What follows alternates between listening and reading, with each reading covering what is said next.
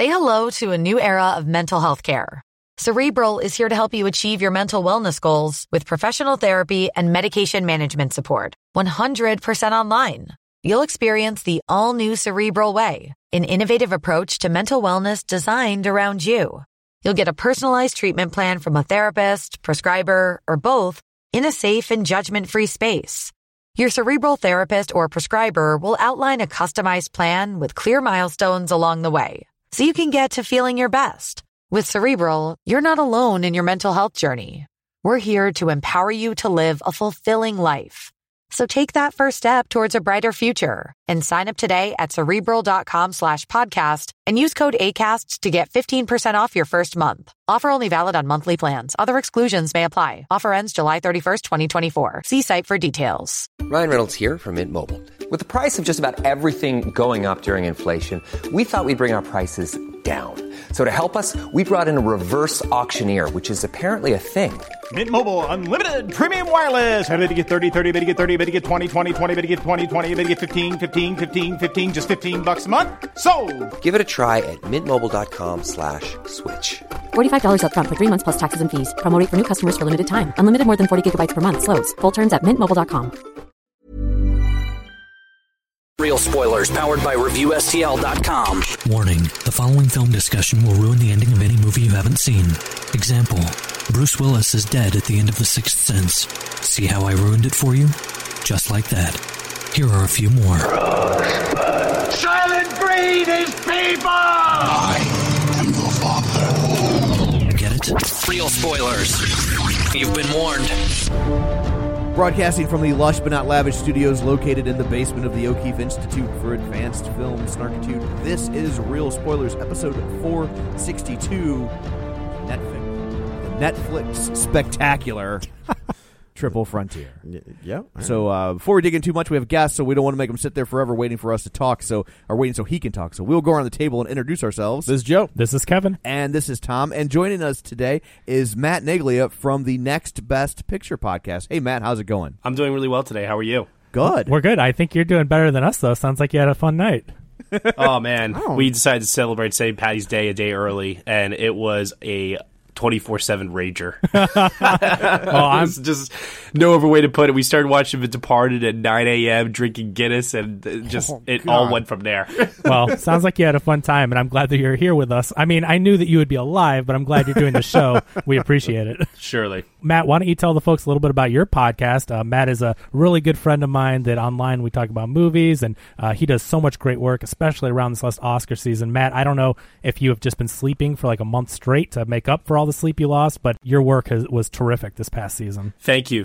No, I don't sleep. I've been told that I'm like part cyborg and that I never stop. And that's part of the thing is that over at nextbestpicture.com, we're always looking for what's going to be the next best picture Oscar winner. And for all we know, that film could present itself in January at Sundance. It could present itself in February, like Get Out and Black Panther have done, and so on and so forth. So for us, the Oscar season never ends.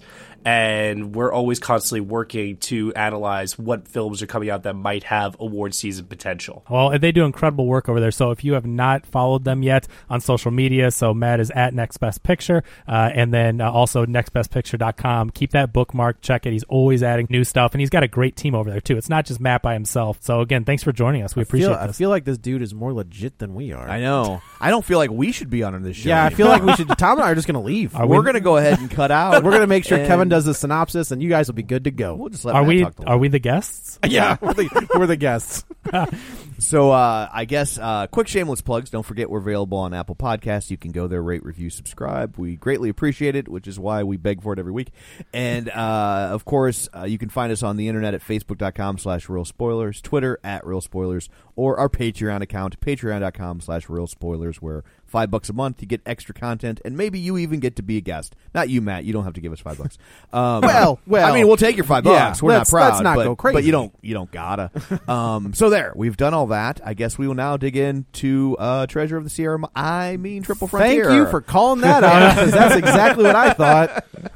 Yeah, it's interesting. Like, this is definitely, it's a nerd culture movie without being a nerd culture movie, right? So you've got Batman, you've got Poe Dameron, you've got the guys who have played characters. That's in true. But like, I know people seem to really be liking this movie. I dug it. And I wanted to punch it in the goddamn face.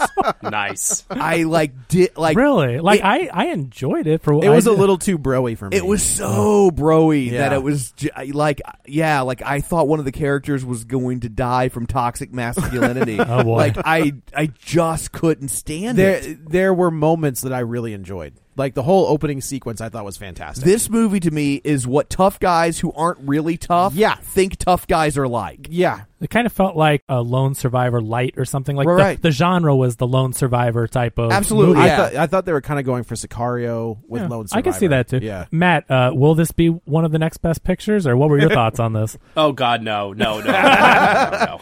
This is interesting for me because on one hand, J.C. Chandor, his previous 3 films, that would be Margin Call, All Is Lost, and A Most Violent Year, are all really stellar movies. Yeah, and Very they're great stellar. and great looking movies, and this movie looked good. I mean, well, also Catherine Bigelow's involved. Yeah, it's co-written by Mark Bull, who is her go-to screenwriter. So it's interesting because this is the first movie that J.C. Chandor has directed that I feel like he didn't actually care about it. Yeah, if that makes sense. He got that Netflix paycheck. I think That's that what happens. I mean. Right? It just feels like it was a Netflix cash grab, kind of they wanted to create a sophisticated action Yes, blockbuster. that is what it seems like it was coming. That is a across perfect. as. Yes, and they wanted his name attached to it. So, Matt, do you know, because I don't know the background of the movie, was it made for Netflix or was it made and then purchased by Netflix? Oh, that's a good question, actually. I know that the production for this goes back to the beginning of the decade. I think that they acquired the rights to it, so I'm pretty sure it was made. What production company? Atlas Entertainment. Okay, was a production company, and I believe I think Netflix did pick it up. I really feel like when you're an indie director like that, sometimes you reach this point where your first movie's a passion project, and you got 2 or 3 passion projects in you, and then after that, you're kind of like, well, now what? David Ayers. Yeah, and I kind of felt like that's what this was. Yeah. That it was like, well, I guess I'll make something of a more mainstream movie. It's tough because I did get a lot of Sicario feels from this, right? Absolutely. And that to me, especially the first 20, 30 minutes. Absolutely. To me, that is a sophisticated action movie. Right. Well, and I agree because it's not the close-ups, it's not the quick cuts, and that's because this guy makes some good-looking films. Yeah. And I was looking up, who's the cinematographer on this, Matt? His name escaped me. Roman Vasanov, I think, or something along those lines. Yeah, I couldn't remember the name, but he has done a lot of good-looking films. So not Roman Reigns? Fury comes to mind. Yeah, he's done. But he did End of Watch, which I know is one so of they're David Ayers movies. So right, so this guy's his cinematographer, and so the beginning sequence you guys are talking about, that's the handheld camera, ground level stuff that you see at End of Watch and that sort of thing. And I really liked it. I mean, for better or for worse, he did the cinematography on Suicide Squad. Bad movie, but there were some good looking shots in it. Was there? Yeah, I mean, you mean the Cara Delevingne dancing scene? Yeah. That's what you were a fan of? I mean, this guy Didn't that win an Oscar? What did it win an Oscar? Costume Costume. design. Oh, it was a costume design. I thought it was something more. Marvel's just like, come on. Yeah. But this guy can make some good-looking movies, and I hadn't realized that his last movie was going all the way back to 2014. But that was A Most Violent Year, right, with Oscar Isaac? Yeah. I mean, I really liked that movie. Where did you land on that, Matt? I liked it. I didn't love it enthusiastically. I've only seen it once, and it is the kind of film that I want to give a second rewatch to, so that this way I can analyze if I liked it more or less or about the same.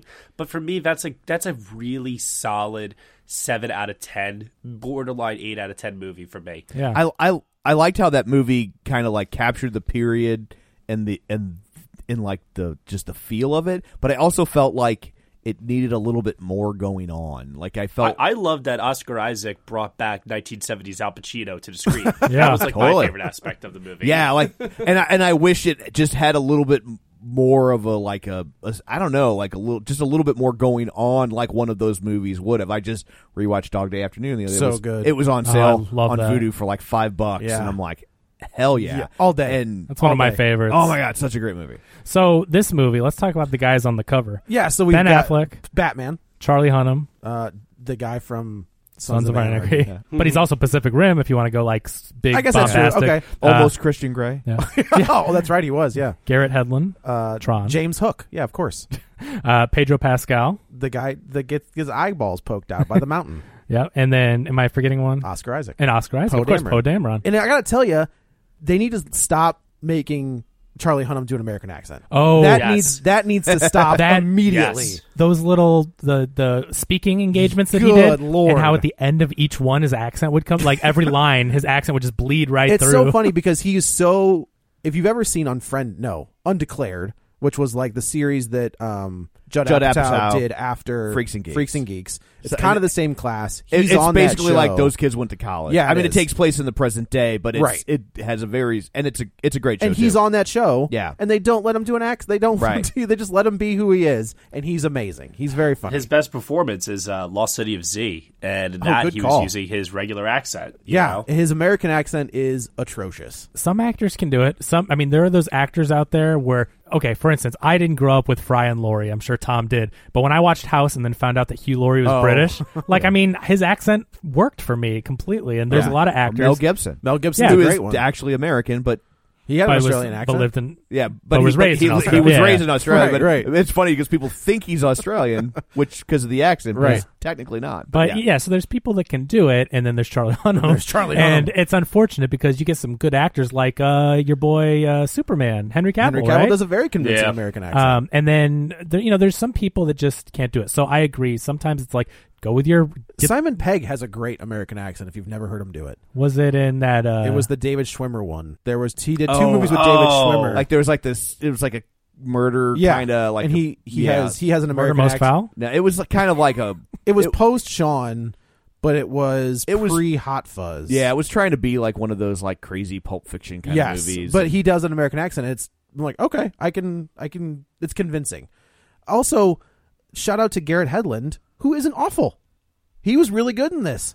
You know, I have to say, after Mudbound especially, That's what people were. then Yeah, I saw him in a film at Sundance called Burden, which has not seen the light of day, unfortunately, and it probably never will. I think that's like his best performance of his whole career.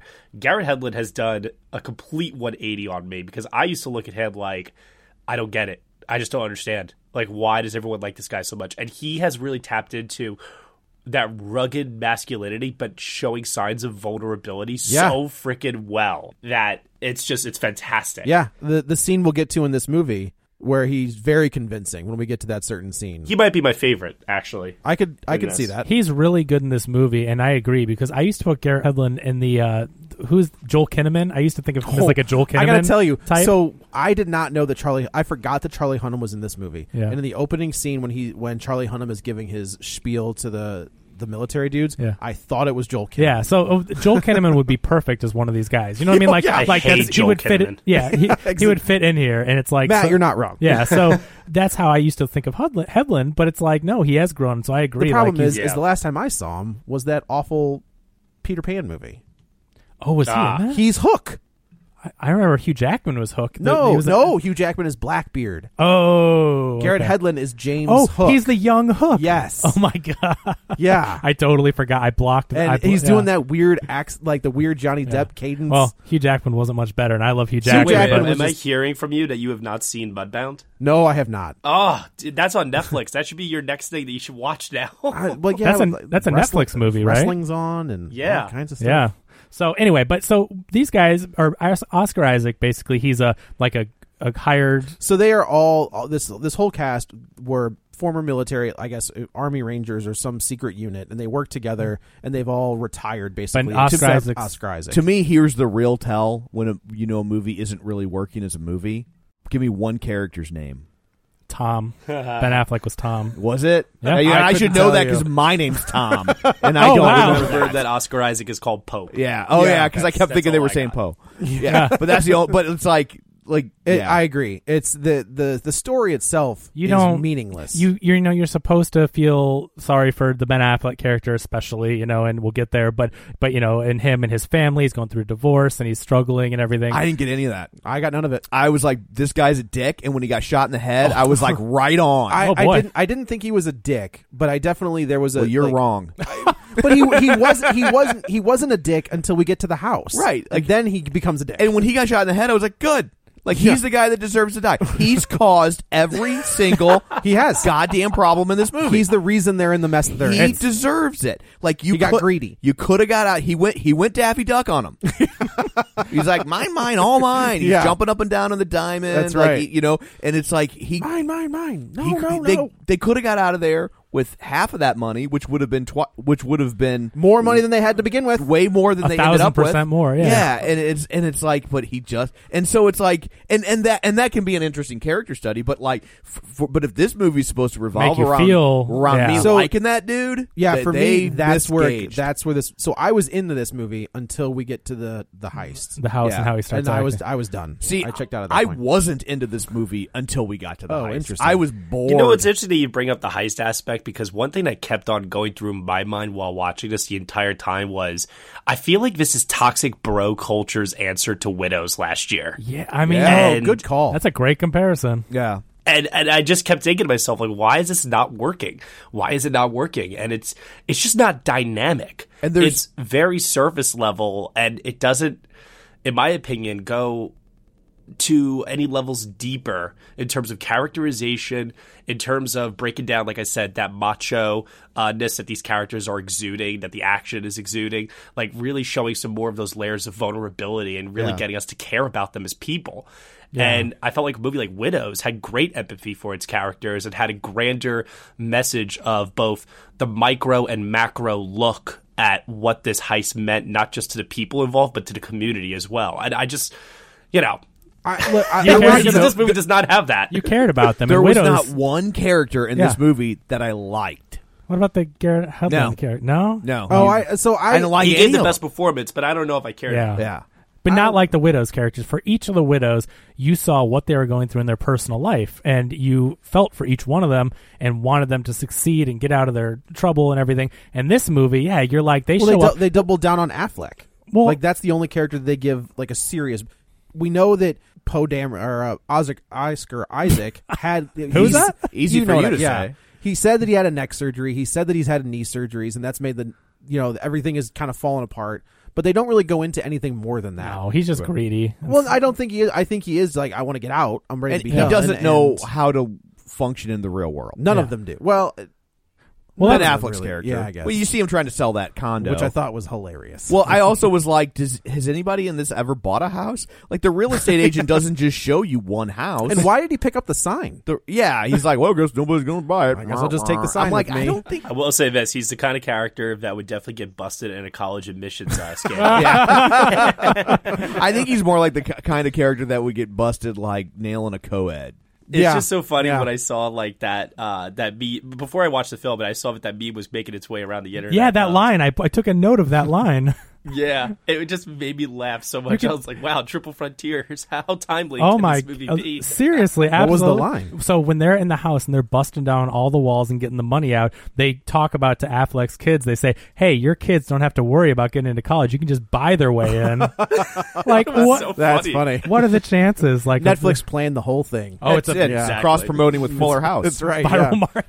So really quick, just to get into this story. So Oscar Isaac's still the only one that's like still doing contract mercenary type work or whatnot. He gets a lead on all this money that a drug lord has. He has an informant, and so he needs his team to get together. He lies to them. He tells them that they're working for the government and they will get 25% of whatever they recover. Right. But later on, they find out after doing their recon that he just is going in by himself and he wants all the money. Right. So that's kind of where we end up. And so I wanted to ask the question. I thought maybe the interesting question about this that could apply to lots of heist movies, but in this one in particular, who are the good guys? As in, so they try to wrap a script like this, as they do in most heist movies, around, well, your good guys are doing bad illegal things, but they're stealing from drug lords, so it's okay. I mean, where do the...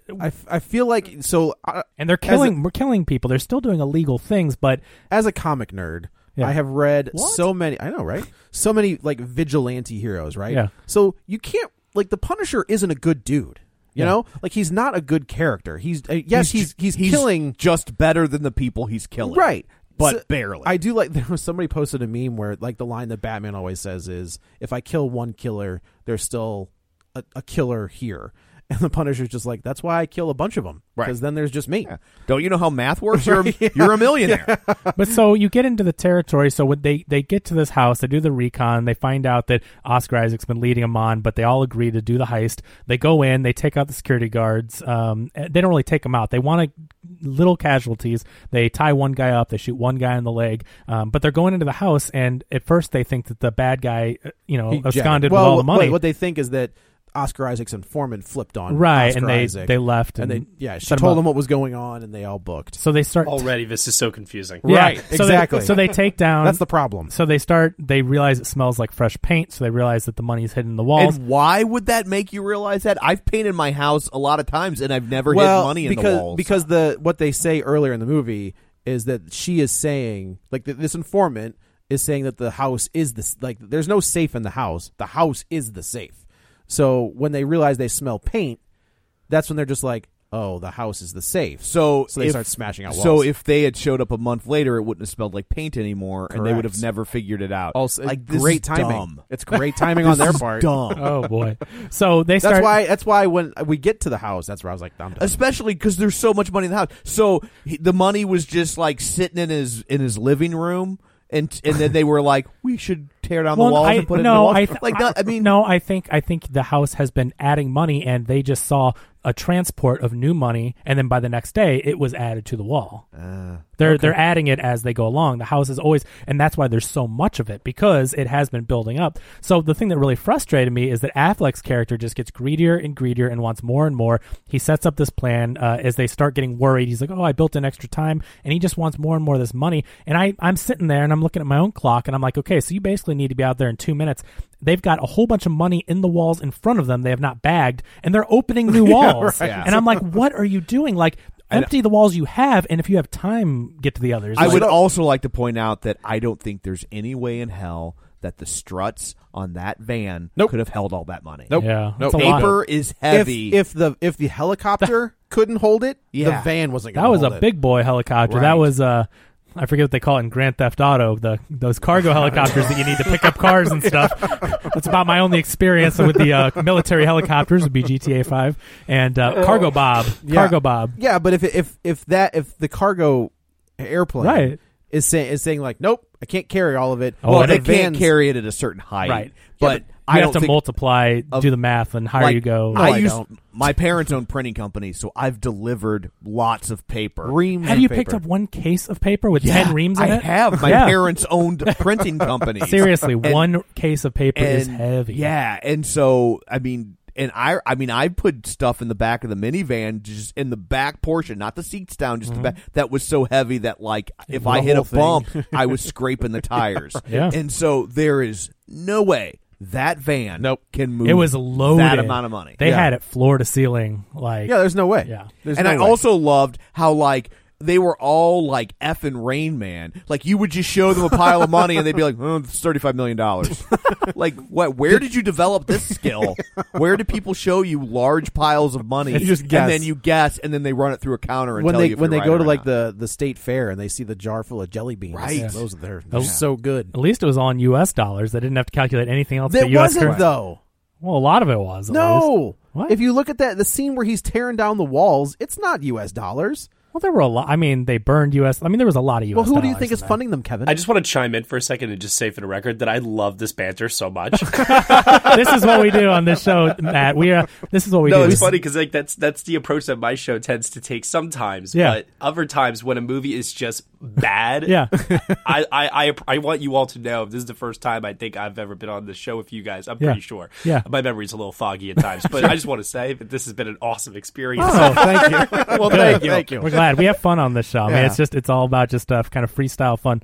But anyway, so they get into it with, the time's running out. They've got to go. But here's the thing so then they start killing people. Right. Which I was like, okay, this is the movie. Also, as a Metallica fan, it's just so they open with the music was way too on the nose. So like oh yeah. Yeah, like I mean, it was CCR. Run through the jungle. Well, first off, CCR always ends up on soundtracks because it's cheap. It is. Yeah, the guy right. that owns the rights to it is a dick, and he'll sell it to you for $1. But still, they when stole they're it going from John Fogerty. But when they're going through the jungle, and it's okay. But it's like I like seeing the music cues in this movie. Yeah. I would like to issue a personal retraction to everything I said about Captain Marvel last week and their music cues because this was way worse. I thought the opening Master of Puppets, I was fine with. because you love Metallica. No, now that was too on the nose too Yeah. because it's the point about see him die on the hill in the early I guess. wicked wounds test But their pride. I liked that. It's got that great drum fill there. It though. does. I know. Yeah. But the last when they get to, I think it was pulling teeth, whatever they did at the end, where I was just like, and they played "All I Want for Christmas Is My Two Front Teeth." It was so stupid. Way too much. Yeah, so stupid. So anyway, his informant. Meanwhile, Oscar Isaacs promised her $2 million. He's going to get her and her brother out of jail. Hey, is that going to come back later? It will. Yeah. And they're trying to pin this whole thing on a gang. So they're like setting it up so they can get with the money. It looks like a rival gang. Everyone gets away scot-free. Because they burn the house down. Yeah. Spoilers. Does not happen that way. So they subdue the guards. They get the money. Affleck's being a jerk, like we said. He wants more and more money, where they're like, we already have tons of money and we got to go. We can't even put any more in the van. Mine. So No. He's the Affleck Daffy Duck. He is there the you go. Affleck. So now they've wasted so much time that the second shift of guards is showing up, so they have to kill them. Like Joe said, the family is supposed to be away at church. They're on their way back from church. Like Affleck's screwing this whole thing up when they could have gotten away with half the money, all lived, had it all, and and I guess that's what they're trying to say here with greed and that's they try like Matt said, they're trying to do this morally like ambiguous. I or know, not even ambiguous, but like sophisticated, morally they're sound. trying to make a statement. Action movie. It's just not interesting. Yeah. No, I totally agree. Like it loses to me. It loses everything as soon as we leave the house. Yeah. Like there is a little bit of, I guess, a tie-in. I don't know.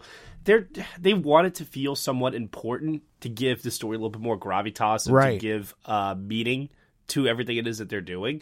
But yeah, this is just not the kind of story that I was necessarily interested in seeing to begin with. I was hoping that this would be almost more like The Expendables and that it would be a campy romp of an action film. So I was hoping that they would get stuck in the house the whole time and have to fend off. That's what I was hoping we were going to get. I like that. Yeah. It was going to be kind of like Black Hawk Down. Yeah, when they pulled up, when the second set of guards pulled up and they're screwed, and they're like, well, we need to escape out the back or leave the money, and Affleck's like, we're not leaving this money. I'm like, oh, they're going to be holed up in this house, That's exactly and it's going to be a crazy firefight, and it like Lone Survivor. Exactly. Yeah, exactly. When they killed the drug lord, and I was just like, what?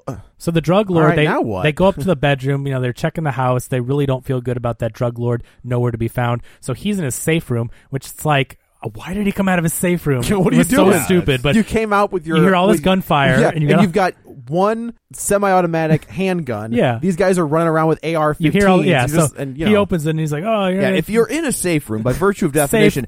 Everything else is an unsafe room. It was so hidden. I don't know if it's a translation thing. It was like a hidden door, too. Like, you hide there so no one can find you. That is the definition of a safe room. This idiot comes out. They instantly shoot him, but he ends up getting Charlie Hunnam through the side. But it's which is never a thing. No? It never becomes a thing. Like, he's running around with two bullet wounds. But and the other one totally just grazed okay. his shoulder. Yeah, right. But he's totally no 2 bullet wounds because it was an exit wound. So he's got one in the front and one in the back. Doesn't later he gets his shot. brother does. Oh, okay. Yeah. They're interchangeable. Well, I'm glad they didn't. Did they put them next to each other in the poster? Yeah. Also, it was like you put Garrett Hedlund and Next to Charlie Charlie Hunnam in the same movie, and their brother. Like, I get it, but it's like Toby Maguire and brothers, and Jake Gyllenhaal. Yep. So anyway, they end up they shoot him. They take out all the guards. I mean, there again some good action movie. There's just not enough of them, but there are some good action scenes. They're taking people out. I like the tactical handheld kind of look that this guy does. But anyway, they get all the money. They get it to a helicopter in the runway. It's $250 million. They ended up with a ton of money. Right. Pedro Pascal says this is too much. It can't do it over the mountains. And then Affleck again works his anti-charm and is like, we want all this money. Yeah. He's like, okay, no, it'll work because I want it to. Yeah, like, it was. Well, I'll give it a shot. Where there's a will, there's a way. This guy is who are you, my last boss? This guy is the expert. You bring on Pedro Pascal because he can fly the helicopter. He knows how to do it. He knows how high it can go. He says, you cannot do this. We need to escape over the mountains. And Affleck's like, yeah, with this money. How did they think that was all going to fit on a boat? Yeah, and then when they show up with this John boat, and I'm just like, it's like a pontoon boat. That's not going to work. I'm like, you guys know nothing about physics. I thought there was going to be some kind of like a tanker, or like a small, I don't know what we'd call it, a fishing vessel or whatever. Right. He pulled like the scene where Garrett Hedlund swims to the fishing boat, and I was like, okay. That makes sense. Yeah. Right? And then we see him later in a John boat. Yeah, and I was like, well, now wait a minute. Maybe they were getting to the bigger, fast. How were they going to get the money there? 500 trips. Yeah. It's good Lord. Their plan. Like everything about how to. I'm like, these guys are supposed to be the best and the brightest, tactical. Well, like. Talk about that. How about when they leave the house and they're like, oh, the family's back from church, and they drive by them slowly and roll their windows down, showing that they're Americans. Sure. Like, do you not think that these people remember the whole gang plan and we were talking about? The gang plan, so now they know who it was, and they have armed guards in that car. The family wasn't driving themselves, so they roll down the window and they're like, hey, guys, like... And the son's just like, oh, man, that guy killed my that dad. never comes around where you think like the son, it's going to, is that Triple Frontier 2? Yeah, right. Quadruple Frontier? Quadruple Frontier. They wish. So anyway. Sextuple. Because if it's times 2. Well, that's what, triple would become 6. The 3 and the 6. This movie's not smart enough. Carry the 1. Oh, we're well aware. But if we were in Germany, you would make my ball. Exactly. Road forks you. So, guys, they get to the top of the mountain that they have to cross over with this $250 million. What happens? The helicopter blows up. Oh, they can't do it, right? Just kind of like they said in the scene earlier with the guy that knows what he's doing. Right. So they end up doing this crazy crash landing onto a cocaine farm. And this is, again, where I want to talk about the morals and questioning. Again, they're stealing money from the bad guys, and now they're on a farm. And, yes, they're farming for cocaine, but this is their way of life. They're a family. They these own are this like farm. the villagers These aren't drug dealers. These are just local farmers. People that don't. That this is the cash crop. Yeah, right? And you know that the drug dealer probably like owns that. Like he's making them farm this. They're working for him still. Yeah. So now you've got these guys crashing, and they're trying to get this money. They're in here murdering in their country, and then they're killing people on their land. So you start to question, where is the morality? It's interesting because you know what this country needs? A wall. They need a wall to keep Americans out from coming in and doing this. No, to that them. makes sense. Yeah, I can get behind that. Yeah. That's fine. It's the only thing that's going to keep them safe. Yeah. So they do this crazy. They do a weird. This is the flip with Affleck. Like his character already starts to take a little bit of a turn in the house where he gets super greedy. This is where he goes full military and like doesn't care who the casualties are. He literally starts just picking off. Well, they were on their land, but one guy has a gun, the other guy pulls a knife and is getting kind of crazy. And at this point, it's them or us or them kind of a mentality. So I understand why he did it, but still, he's getting a little crazy here, and the greed is taking over. And so he kills all these guys. Oscar Isaac, most all of them are not happy with this. They pay off the village elder. They $200,000 for the mules to carry the bags, and then a couple million for each family or something. Well, they ditched a lot of the money. First of all, which it was just. I mean, well, they didn't ditch it.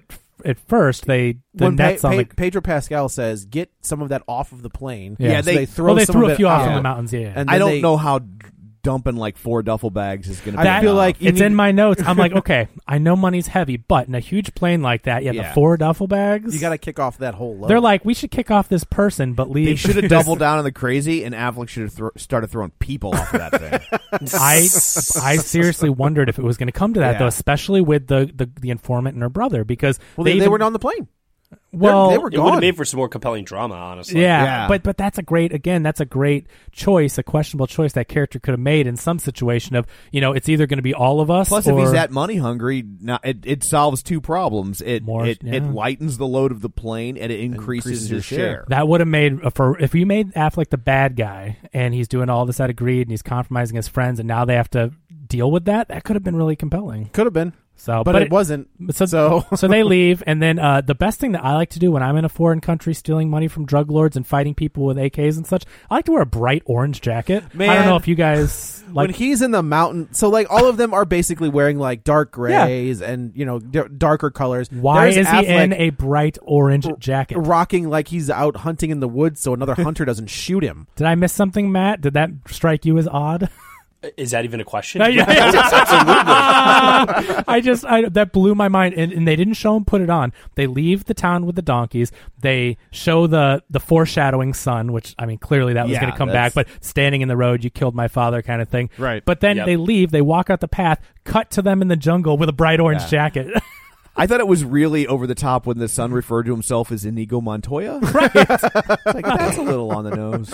It was. So he just started going all Pedro Pascal on him. Right. You killed my sister. Right. That's perfect. You had what's Martel? Oberyn Martell? Oberyn Martell. Yeah, exactly.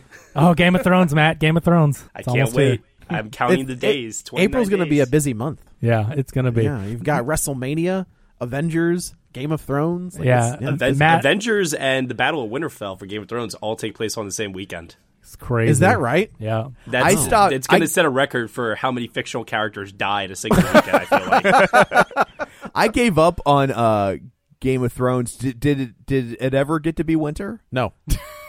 It's still coming. Is it? Yeah. Wow. It's coming. Don't worry. Yeah, Winters must be thinking about baseball a lot.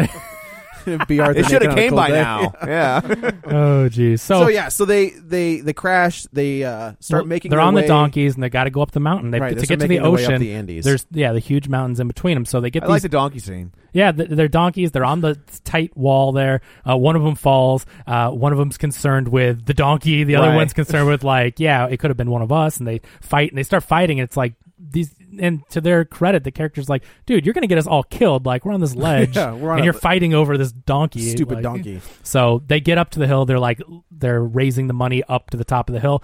The whole time, I'm questioning, which I guess they are too. How the hell are they going to get this money on foot? No animals. Right. Back down the mountain. Like, this plan's never going to work. In my head, I'm thinking, there's just no way. But they start raising the money up, let the donkeys go. They get to the top of the hill, and it's cold. It's night. They Affleck and Oscar Isaac kind of have they don't really have it out, but he just kind of says, look, I said some things. Oscar Isaac says, I said some things I shouldn't have said. Affleck's like, nope, I was in the wrong too. We both kind of mucked this up. We're good to go.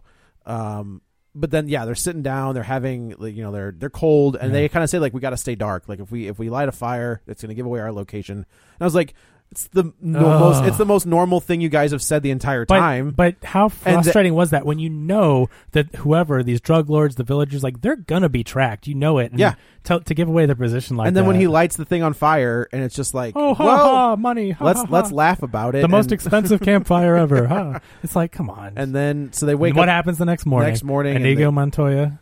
Shows back up, and he's. I mean, this was very Lone Survivor-ish. Again, I like the idea, the standoff, them, flanking and doing all the tactical maneuvers.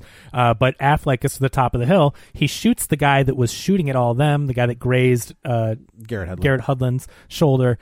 He takes him out, but then it was all a setup. We immediately go to the top of the rock. It's the guy in the yellow shirt who was the "you killed my father" guy. You killed my father, and just shoots Affleck straight in the face. The head. Yeah, and I was just like, well. They've mentioned his kids enough. The last thing I needed was for him to tell me that he was going to retire in 6 months. That was the last thing that we could have had said. They're really cracking down on that paying for college thing. Yeah, they're not messing around anymore. They heard about it and they're like, so Lori Laughlin's like, hey, I hear there's a spot available. Not for you.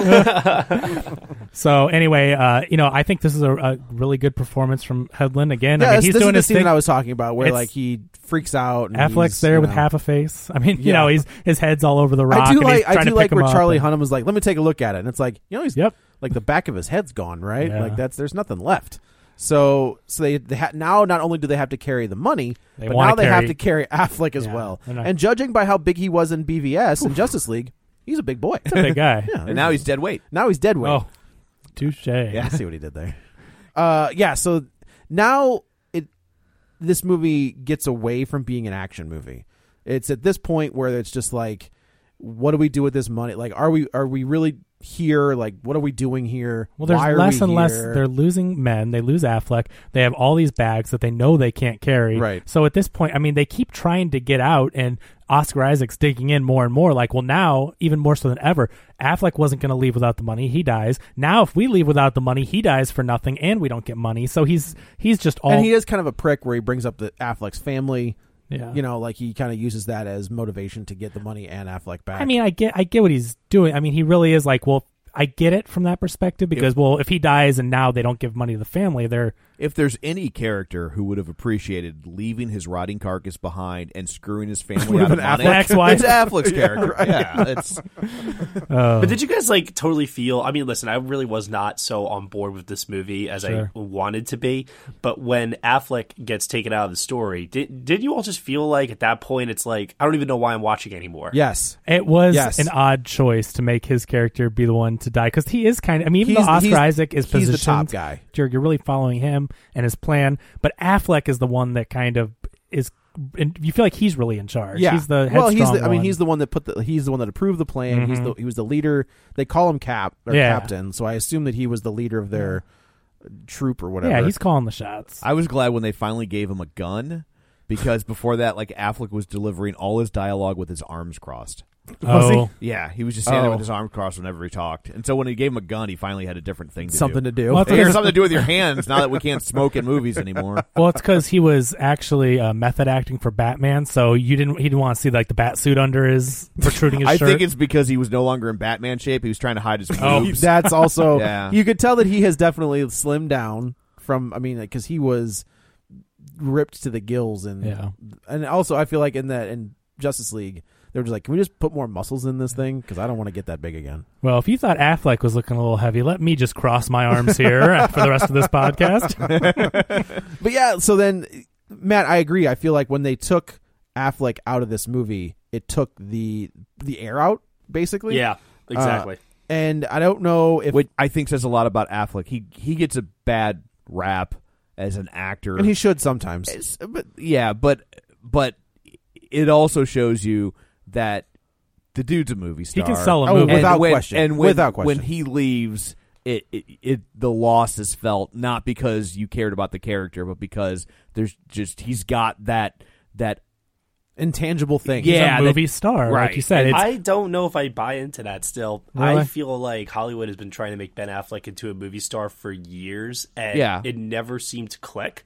And then he becomes a director, and that starts to click. And the only reason why I feel like the movie star thing started back up again for him was because he was directing himself in The Town and Argo.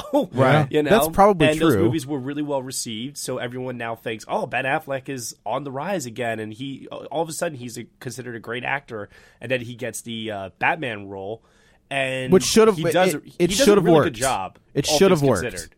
That should have been the script was the problem with those. Yeah. But I just feel like Hollywood still has this idea of Ben Affleck as the actor, the star who can sell the movie, and I just really don't believe that has ever truly existed.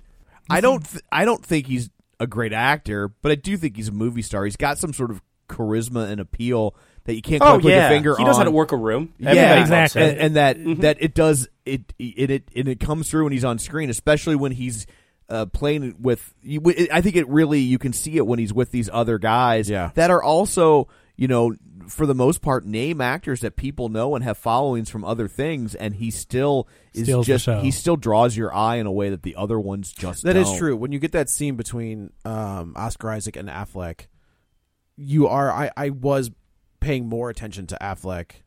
And that's not I think Oscar Isaac is phenomenal actor. Great actor, and he has that appeal too. But you're right, there's still something about Affleck. And maybe it's his stature. I mean, he's a big dude. True. And Oscar Isaac, I mean, I don't know if it's just the way he was standing, but Affleck looked like he was towering over him.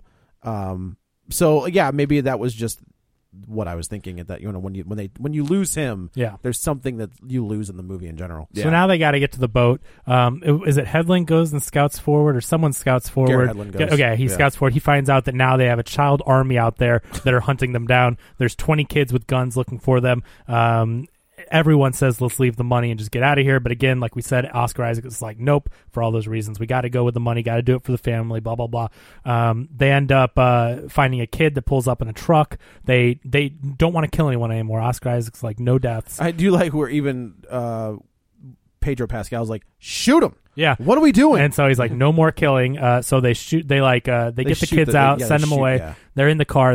Other trucks come. All these kids come to hunt them down. They're just shooting out their tires, making their cars flip out. I gotta tell you, I liked this scene. This is a good scene. Racing through the when they're doing interesting stuff again with this cinematography and this director, like these action sequences are good. They're just in a lesser movie. You know what my favorite shot of the whole movie was? What's that? When you first go to whatever country. Did they ever tell us what country this really is? Okay, I didn't think so, which I get. Nondescript, but South America. Yeah, but when they first go to South America, Stan, and that shot of the elevated highway that goes through the jungle. Yeah. Oh my God. It was awesome. Like, I just linger on this for another 20 minutes. Yeah, I was loving that. I'm telling you, before I watched this movie, I looked up, director, cinematographer. I knew the director, but I looked at that and I'm like, this guy has made some good looking movies. I'm telling you, he's why those David Ayer movies are good. Yeah.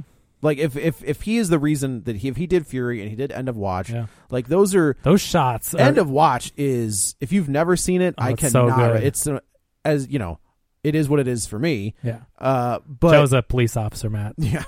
So hide your weed. Yeah. Or That's don't. fair. Or don't. It's fine. Wait, what state are you in? Oh, in New York. Oh, you're fine. Yeah, don't worry about it.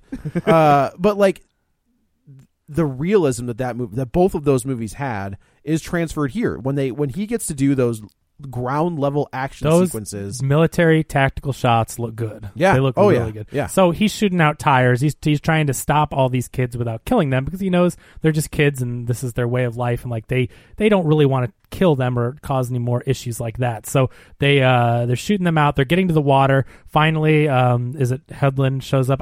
They all kind of just blur together for me. But James Hook. So James Hook shows up in his little pontoon boat. Yeah, and they're on the beach. They're they're.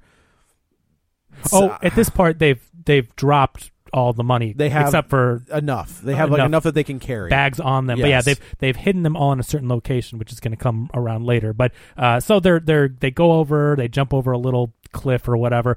They drive kind of right into the water. They're shooting at people taking cover as they get onto the boat.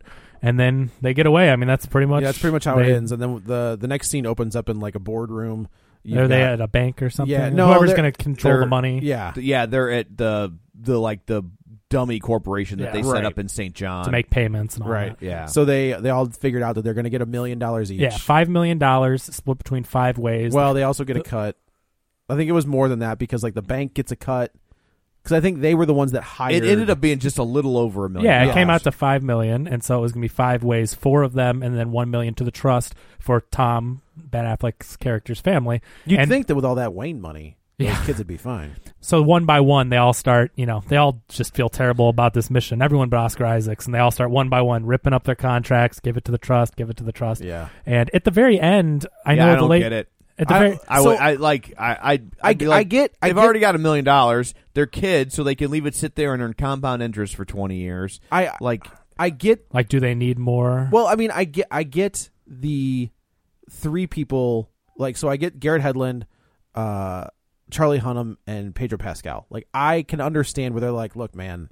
But Isaac signs the paper. That's what was questionable to me because she goes, I should set up all the distributions. And he says, yes, of course. But he signs the paper. He doesn't tear his up. So I took it as that he took the money. No, because it looked like there were multiple signatures already on the paper. Oh, so that was a different. Okay. But then you also have to ask yourself, why was there already a contract drawn up for you to give your money to somebody else? Right. Well, I thought that was to turn the money over to the trust. And why would that paperwork already be there? I don't know. That's a good point. Like, because it makes these lawyers are because good, it works because it makes the scene faster and more dramatic, but it makes no logical sense. Matt, what did you think about? Like, had you just given up at this point, or like? No, absolutely. I mean, here's the problem too. I also have a hard time watching films at home lately because I'm so entrenched in my phone. Yeah, so I'm very easily distracted. Same. So the minute the movie loses me, it has to work very hard to get me back. Yeah. And this film just completely lost me. I was checking in and out. Like, we get to those action sequences, and I'd check in.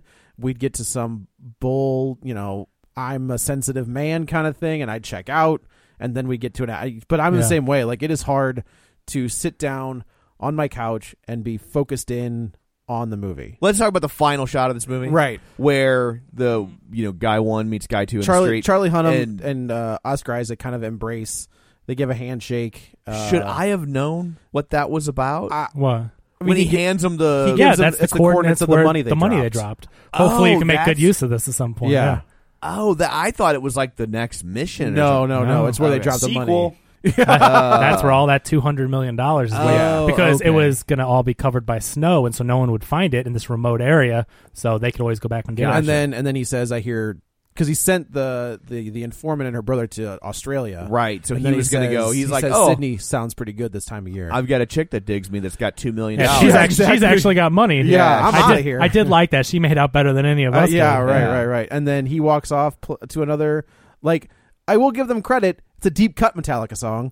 Like, it's not one that you normally hear in a movie. Right. And that's kind of how it closes out. And it was like, when they used the chain in this, and I was like, well, I saw this in Guardians. Well, it was done better. I just watched Guardians. Oh, no, they used Tusk and Tusk. They used Tusk and Tusk, yeah. I had just watched Guardians a couple days ago. So that's what I said. Just to touch on that, that is it's a song that I've known my entire life, and I would have never in a million years thought to set it to an action scene. Yeah. But it fits perfectly into Guardians. Yeah. In this one, I was like, oh, and I like this song, but... And Matt's got my back. Matt loves Guardians too, just like I do. Yes, I do. Yeah, I was having this big debate, and I know Matt was a part of it and saw it online. And not so much of a debate, but just a love letter to it, because I love where we talked about how excited we are. James Gunn is back. He should definitely be the one to finish this trilogy and all that.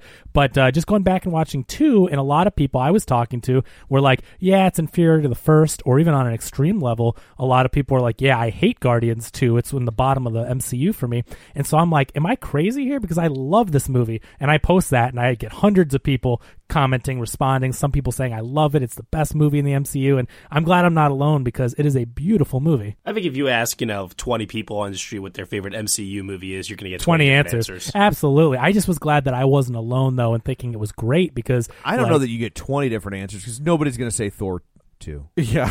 You get 19. You never know. Yeah. So that's the movie. I mean, for a one-time watch, I would never watch this movie again. I'll never watch it again. I was entertained enough by it, but not enough to recommend it or even try to watch it again. But there were some things like the camera work, the action scenes, I did enjoy. But as far as the character development and the likability, it's a low to midland. So one more thing I might have missed. Yeah. Why is it called Triple Frontier? Did I totally... Oh, are we supposed to know that? Okay. I just thought, did I totally miss it? Matt, any ideas? Man. That's okay. None of us know. It's okay to not know. Yeah. We're not quizzing you. Yeah. We don't I wasn't have prepared for this, but at the same time. Let me just be clear. We don't have the answer, so we're not asking you so we can trap you and be like, you're dumb. Like we don't know it either. I don't think anybody knew. Is a cool sounding name? That's exactly what I was thinking. Is it? Well, space is the final frontier. There are other frontiers. So I guess. So I actually just did a quick Google search, and Tres Fronteras is three frontiers. It is the Spanish name for an area in the Amazon rainforest in the upper Amazon region of South America. Well, there so we basically, go. They're there. It's really called Three Frontiers, so they renamed it to Triple Frontier, and that's basically where the story takes place. There you go. Oh, well, thanks. Wow. See, man, that's why we brought. This is why we bring on the pros. That was good stuff. So there it is. I guess Triple Frontier. Yeah, I guess that's it for Triple Frontier. It's for the best. Yeah, it is. So, God, I hope they don't go look for that money. They won't. If they do, it'll be like that Backdraft 2 sequel. Did you see that? I'm the one that shared it on our page. Okay, I was like, Backdraft 2? Who asked for that? Aren't you guys excited for Quadruple Frontier? Yeah, we are. Septuple, octuple. Now, I'm like, how about you take that money and spend it on season 4 one day at a time? Yeah, there it is. There you go. It is. So, well, I guess that's it for this one. Let's go around the table and everyone can say where to find them. This is Joe. You can follow me on the Twitter at JoeyButts, BUTTS21. This is Kevin. Follow me on Twitter at KevinRBrackett. And this is Tom. You can follow me on Twitter at Roger Kubert or on Facebook at Facebook.com/Tom O'Keefe. And Matt, where can people find you and your podcast? People can find me on all the social media networks at Next Best Picture. And my podcast is called the Next Best Picture Podcast. You can find that on all of the podcasting networks as well. Thank you very much, everyone. Thank you. Oh, yeah. Thank you so much for coming on. Hope you had fun with this silly movie. Oh, it was fun. Good. And also, don't forget, you can find the show online at realspoilers.com or on Twitter at realspoilers or on Facebook at facebook.com/realspoilers. Find us on Apple Podcasts or wherever you get your podcasts. And of course, don't forget our Patreon account at patreon.com/realspoilers. So that's it for this one. Thanks for tuning in. And until next time, Dobbs is ambushed by Gold Hat.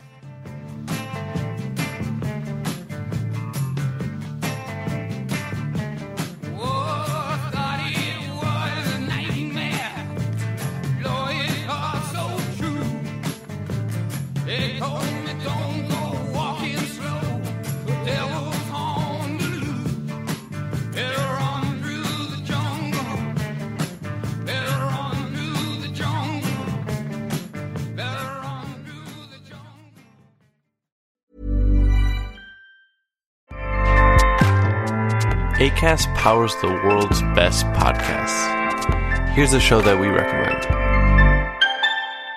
Hey guys, welcome to Giggly Squad, a place where we make fun of everything, but most importantly, ourselves. I'm Paige DeSorbo. I'm Hannah Berner. Welcome to the squad. Giggly Squad started on Summer House when we were giggling during an inappropriate time. But of course, we can't be managed. So we decided to start this podcast to continue giggling. We will make fun of pop culture news, we're watching, fashion trends, pep talks where we give advice, mental health moments, and games and guests. Listen to Giggly Squad on Acast or wherever you get your podcasts. Acast helps creators launch, grow, and monetize their podcasts everywhere. Acast.com.